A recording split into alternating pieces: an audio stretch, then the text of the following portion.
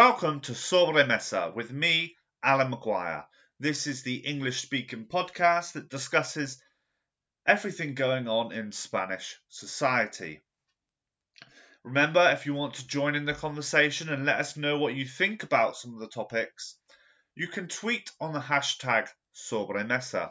It would be great to hear from you. This week we're going to be discussing the motion of no confidence that is due for, strangely, September.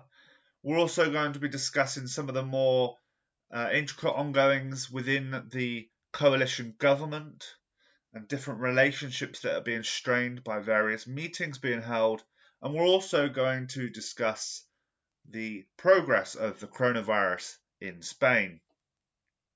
I'd like to thank all of our new listeners for joining in. Please remember to share this podcast with anyone you think that might enjoy listening about modern Spanish society without tapas bars, flamenco, and bullfighting.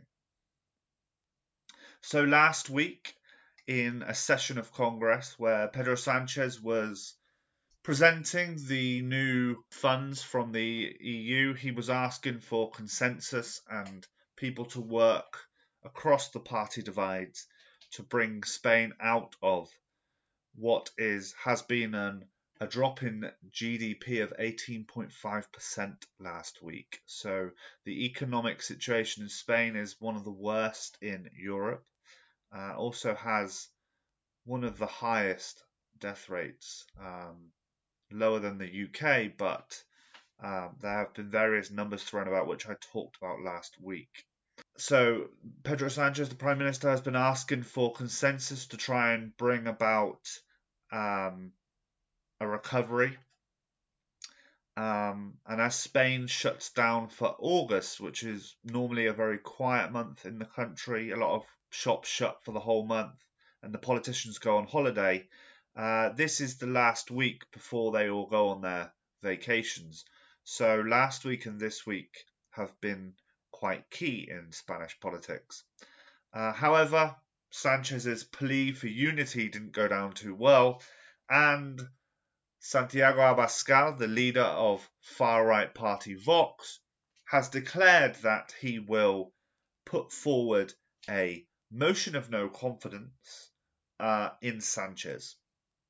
So this was done about 2 years ago by Sanchez himself to kick out Mariano Rajoy, who was the last Prime Minister of Spain. And that was the first time that a motion of no confidence had been used in Spain since its transition to democracy. Well, successfully anyway. There have been several attempts before, but 2 years ago was the first successful one. Now, will Abascal's one be successful? Probably not, no. But it's more the act that is interesting, but is also using the Congress floor as a microphone to the rest of Spain. Obviously, far right parties are not trying to get votes from the left. I mean, they're trying to get voters that are angry at the government for their handling of the coronavirus, which of course there are some. Now, this motion isn't something out of the blue. It's been talked about actually since the day that Sanchez was invested into as Prime Minister. Abascal has been talking about a motion of no confidence. But in the past, Vox respected the fact that the PP were the largest opposition party. Vox have 52 seats and the PP have 88. And if you look at current polling, the PP are second in the polls against Vox, who seem to be struggling around the 12% mark. And I suppose this is the thing with populists, is they feed off resentment and anger of the populace. And at the moment in Spain, as I said, August is quite a downtime for a lot of people. And there's been suggestions that Abascal is using this downtime to try and whip up what they're calling is going to be the hot autumn. So he's used this motion of no confidence to try and put the PP in an awkward position, and obviously trying to gain some of their votes. Could it work? Possibly. There have been, last week there were attacks on left-wing ministers in Toledo and down in Cadiz, vocal attacks, but also quite visual attacks. The actual act is one thing, but then spreading them all around the internet to create storms and make different things trend on Twitter. This riles up your base, but it also gains people's attention. The PP have sort of their leader, Pablo Casado. He's from the Aznar, so the more neoliberal, the more right wing wing of the PP. It does have quite a moderate wing as well that Rajoy was previously from. And he's finding it difficult to find his feet, I think. When he first became leader within the April 2019 elections, he went straight for the right wing vote, trying to get the vote from Vox, talking, using rhetoric around the civil war, and things like this. And he was punished for that in the April elections. The PP got one of their worst results ever, and they sort of seem to have recovered a bit. They did recover slightly in the December elections, but mainly at the expense of Ciudadanos, who also, well, in December had a terrible turnout. They now have 10 MPs. So it's difficult balancing act for the PP. In the past, they never had any competition on their right. But it looks like Vox are here to stay. Just as same is going on the left, really. Podemos have suffered since their initial rise in 2015, 2016, that they were hitting the 20% mark when they were getting votes. Now they're struggling around the 12% mark. But the difference is with them is that they are in government, so it's a bit difficult to try and work up hate towards the government when you're part of it. So I suppose Vox have it easier to try and create an environment of disdain towards the government, and that will be easier or more difficult depending on how the economic recovery goes. August is a bit of downtime. Obviously, tourism has suffered horrendously throughout this due to the sanctions. Well, not the sanctions, but the quarantine being put in place by the United Kingdom and various other countries around Europe. So Abascal says that he's going to be using August to negotiate with other parties, despite the PP not supporting this motion of no confidence at all. Actually, they were quite silent in the face of it, with people saying this was actually a motion against Casado rather than Sanchez. And if they do manage to overturn Sanchez, they will have to nominate someone for president, who is normally the leader of the biggest bloc in the opposition. But they could also, there's been rumours that they could nominate someone from the PSOE, so an historical, more right-wing leaning PSOE moderate politician. So it will be interesting to see where this goes, really. But it's obvious that since tensions between the regions, more so Catalonia and Madrid, have settled down in recent or since the coronavirus, Vox is looking for new ways to position itself. And with the Ciudadanos going a bit more moderate, they're trying to squeeze the PP's voters and trying to get them on side. Saying that Ciudadanos have gone more moderate today, they met with the government, the central government, but without the coalition's junior partner Podemos. So Irene Montero, the Minister of Equality, also the number two in Podemos, said that Ciudadanos weren't respecting popular sovereignty by meeting with the government, because they refused to meet the government if Podemos were there. However, Carmen Carvalho, so she's the second most important she's one of the deputies in the PSOE, said that any time that a government minister is there, the government is represented. Now, in this meeting, they refused to say that they were discussing the next budget that's due to be passed. Spain hasn't had a financial budget passed since Rajoy was in government. But they did talk about ERTEs for sections should continue. So Ciudadanos were advocating that ERTEs should continue for sectors that are at risk, such as tourism, past September when they're due to end.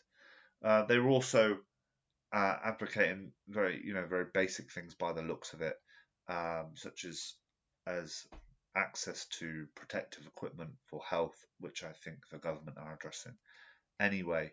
But this comes in the face of, at the weekend, the Catalan Republican left, so the ERC, said that they would reflect on their current arrangement with the government, as they knew this meeting was happening.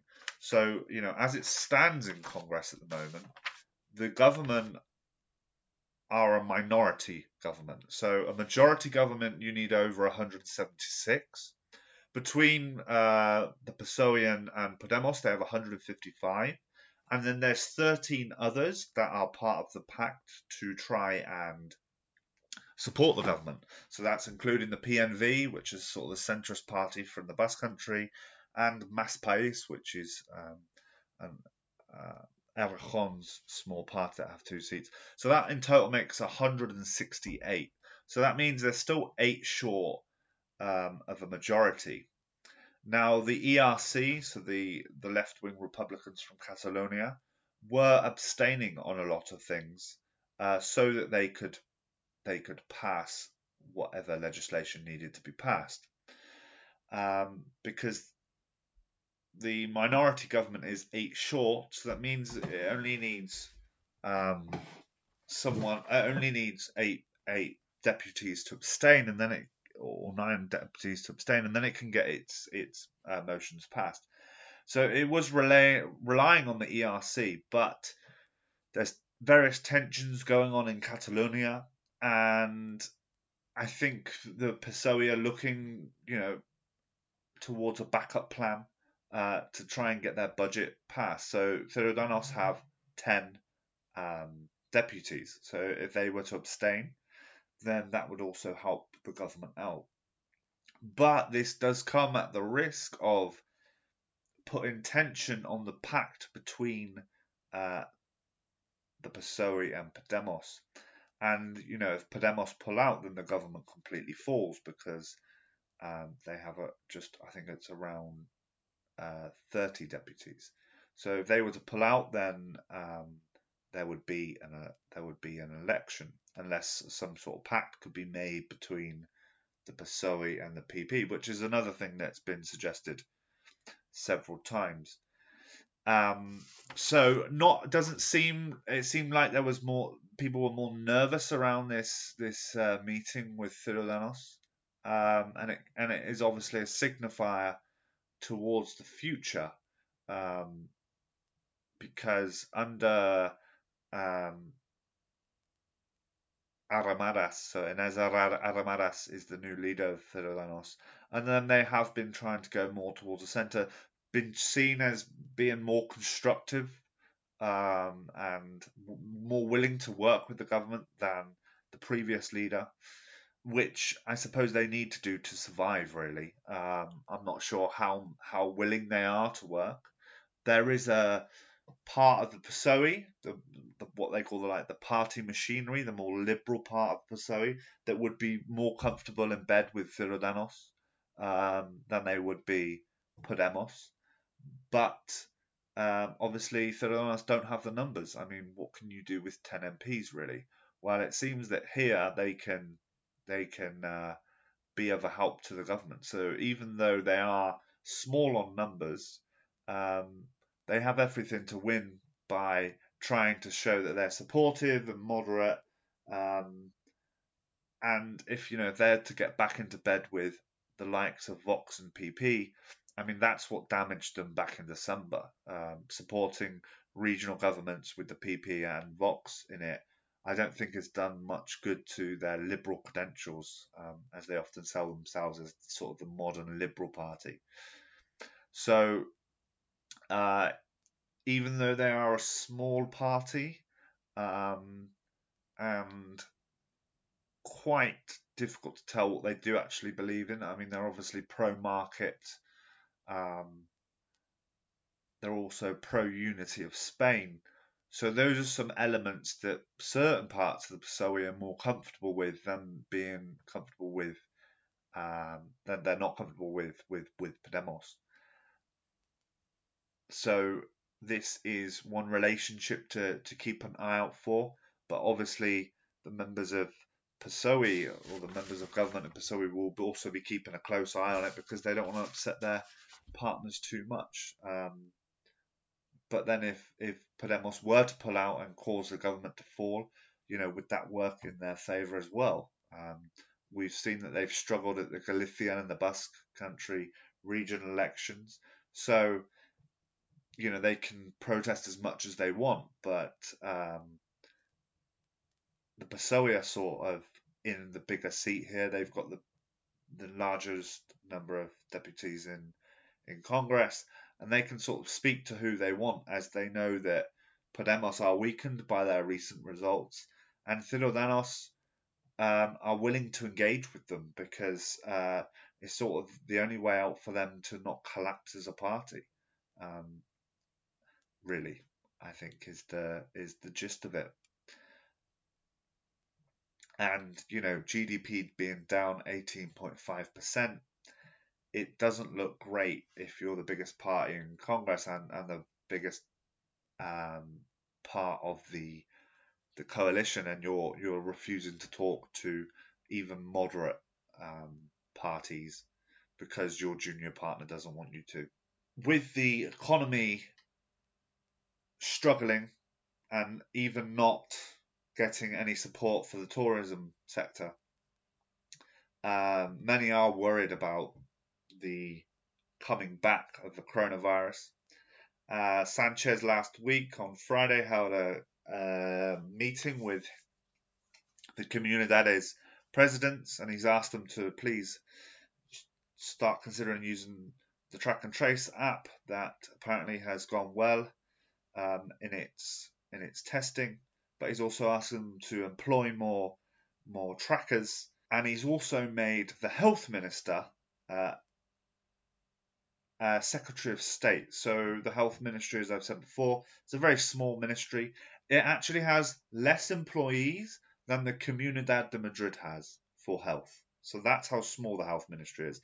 Anyway, it's been ramped up to a Secretary of State to give it more. Well, it's done via royal decree today, and it's been to give it more oomph, more push, so that it can make decisions and to give it more prestige when negotiating with regional offices and internationally as well. It'll be interesting to see.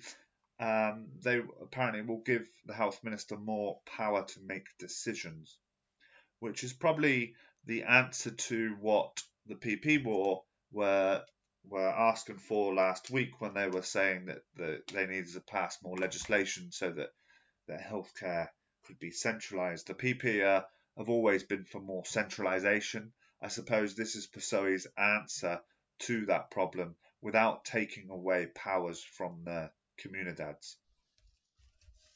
Regarding the coronavirus, El País reports that since last Friday, there have been 8,532 cases, with 968 coming up between Sunday and Monday.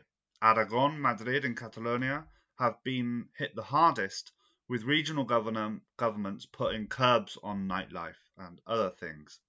According to government reports, 63 people per 100,000 are getting infected. 35% of outbreaks are from family meetups and celebrations, and 20% comes from work-related environments. With over 300,000 tests being done a week, this is double the number of tests that were being done in May. 7 days prior to last Friday, 14,000 cases were diagnosed, with only 10% needing hospital treatment, and the death rate remains low. Hospital admissions are on the increase, but at the peak of the virus, there was around 3,000 people in the intensive care unit. At this moment, there's around 250. To deal with this ongoing situation, the government have created a new department to coordinate between regional and central governments and communicate health policies clearer and improve transparency, which has been a bit of a problem for the health ministry and various other institutions since the beginning of the virus. They will report to the health minister. And in last minute news that I was just popped up as I was just finishing off this podcast, former King Juan Carlos I has announced that he is leaving the country. In a letter to his son, he said that past actions from his private life were coming up. So he's decided to leave to make sure that his son can continue in his role as the king, or that in so many words. Despite leaving, his lawyer has said that he will continue to be available to help public prosecutors with their investigations. At this moment, the Supreme Court is still gathering evidence to decide if he should be investigated for alleged crimes since his abdication. Prior to his abdication, he was unable to be prosecuted for, but afterwards he is. So this is something that will be developing throughout the week. There's already been many pro-monarchy politicians coming out in his defense and praising him for overseeing the transition to democracy. And there are also a lot of people on the other side asking when we're going to get a referendum on the Republic. And on that note, I'd like to say thank you very much for listening to Sobremesa. Remember, you can tweet on the hashtag. You can get this podcast on Apple and Spotify and on the website. Don't forget to share it with your friends that are interested in Spanish society. Thanks and have a nice week.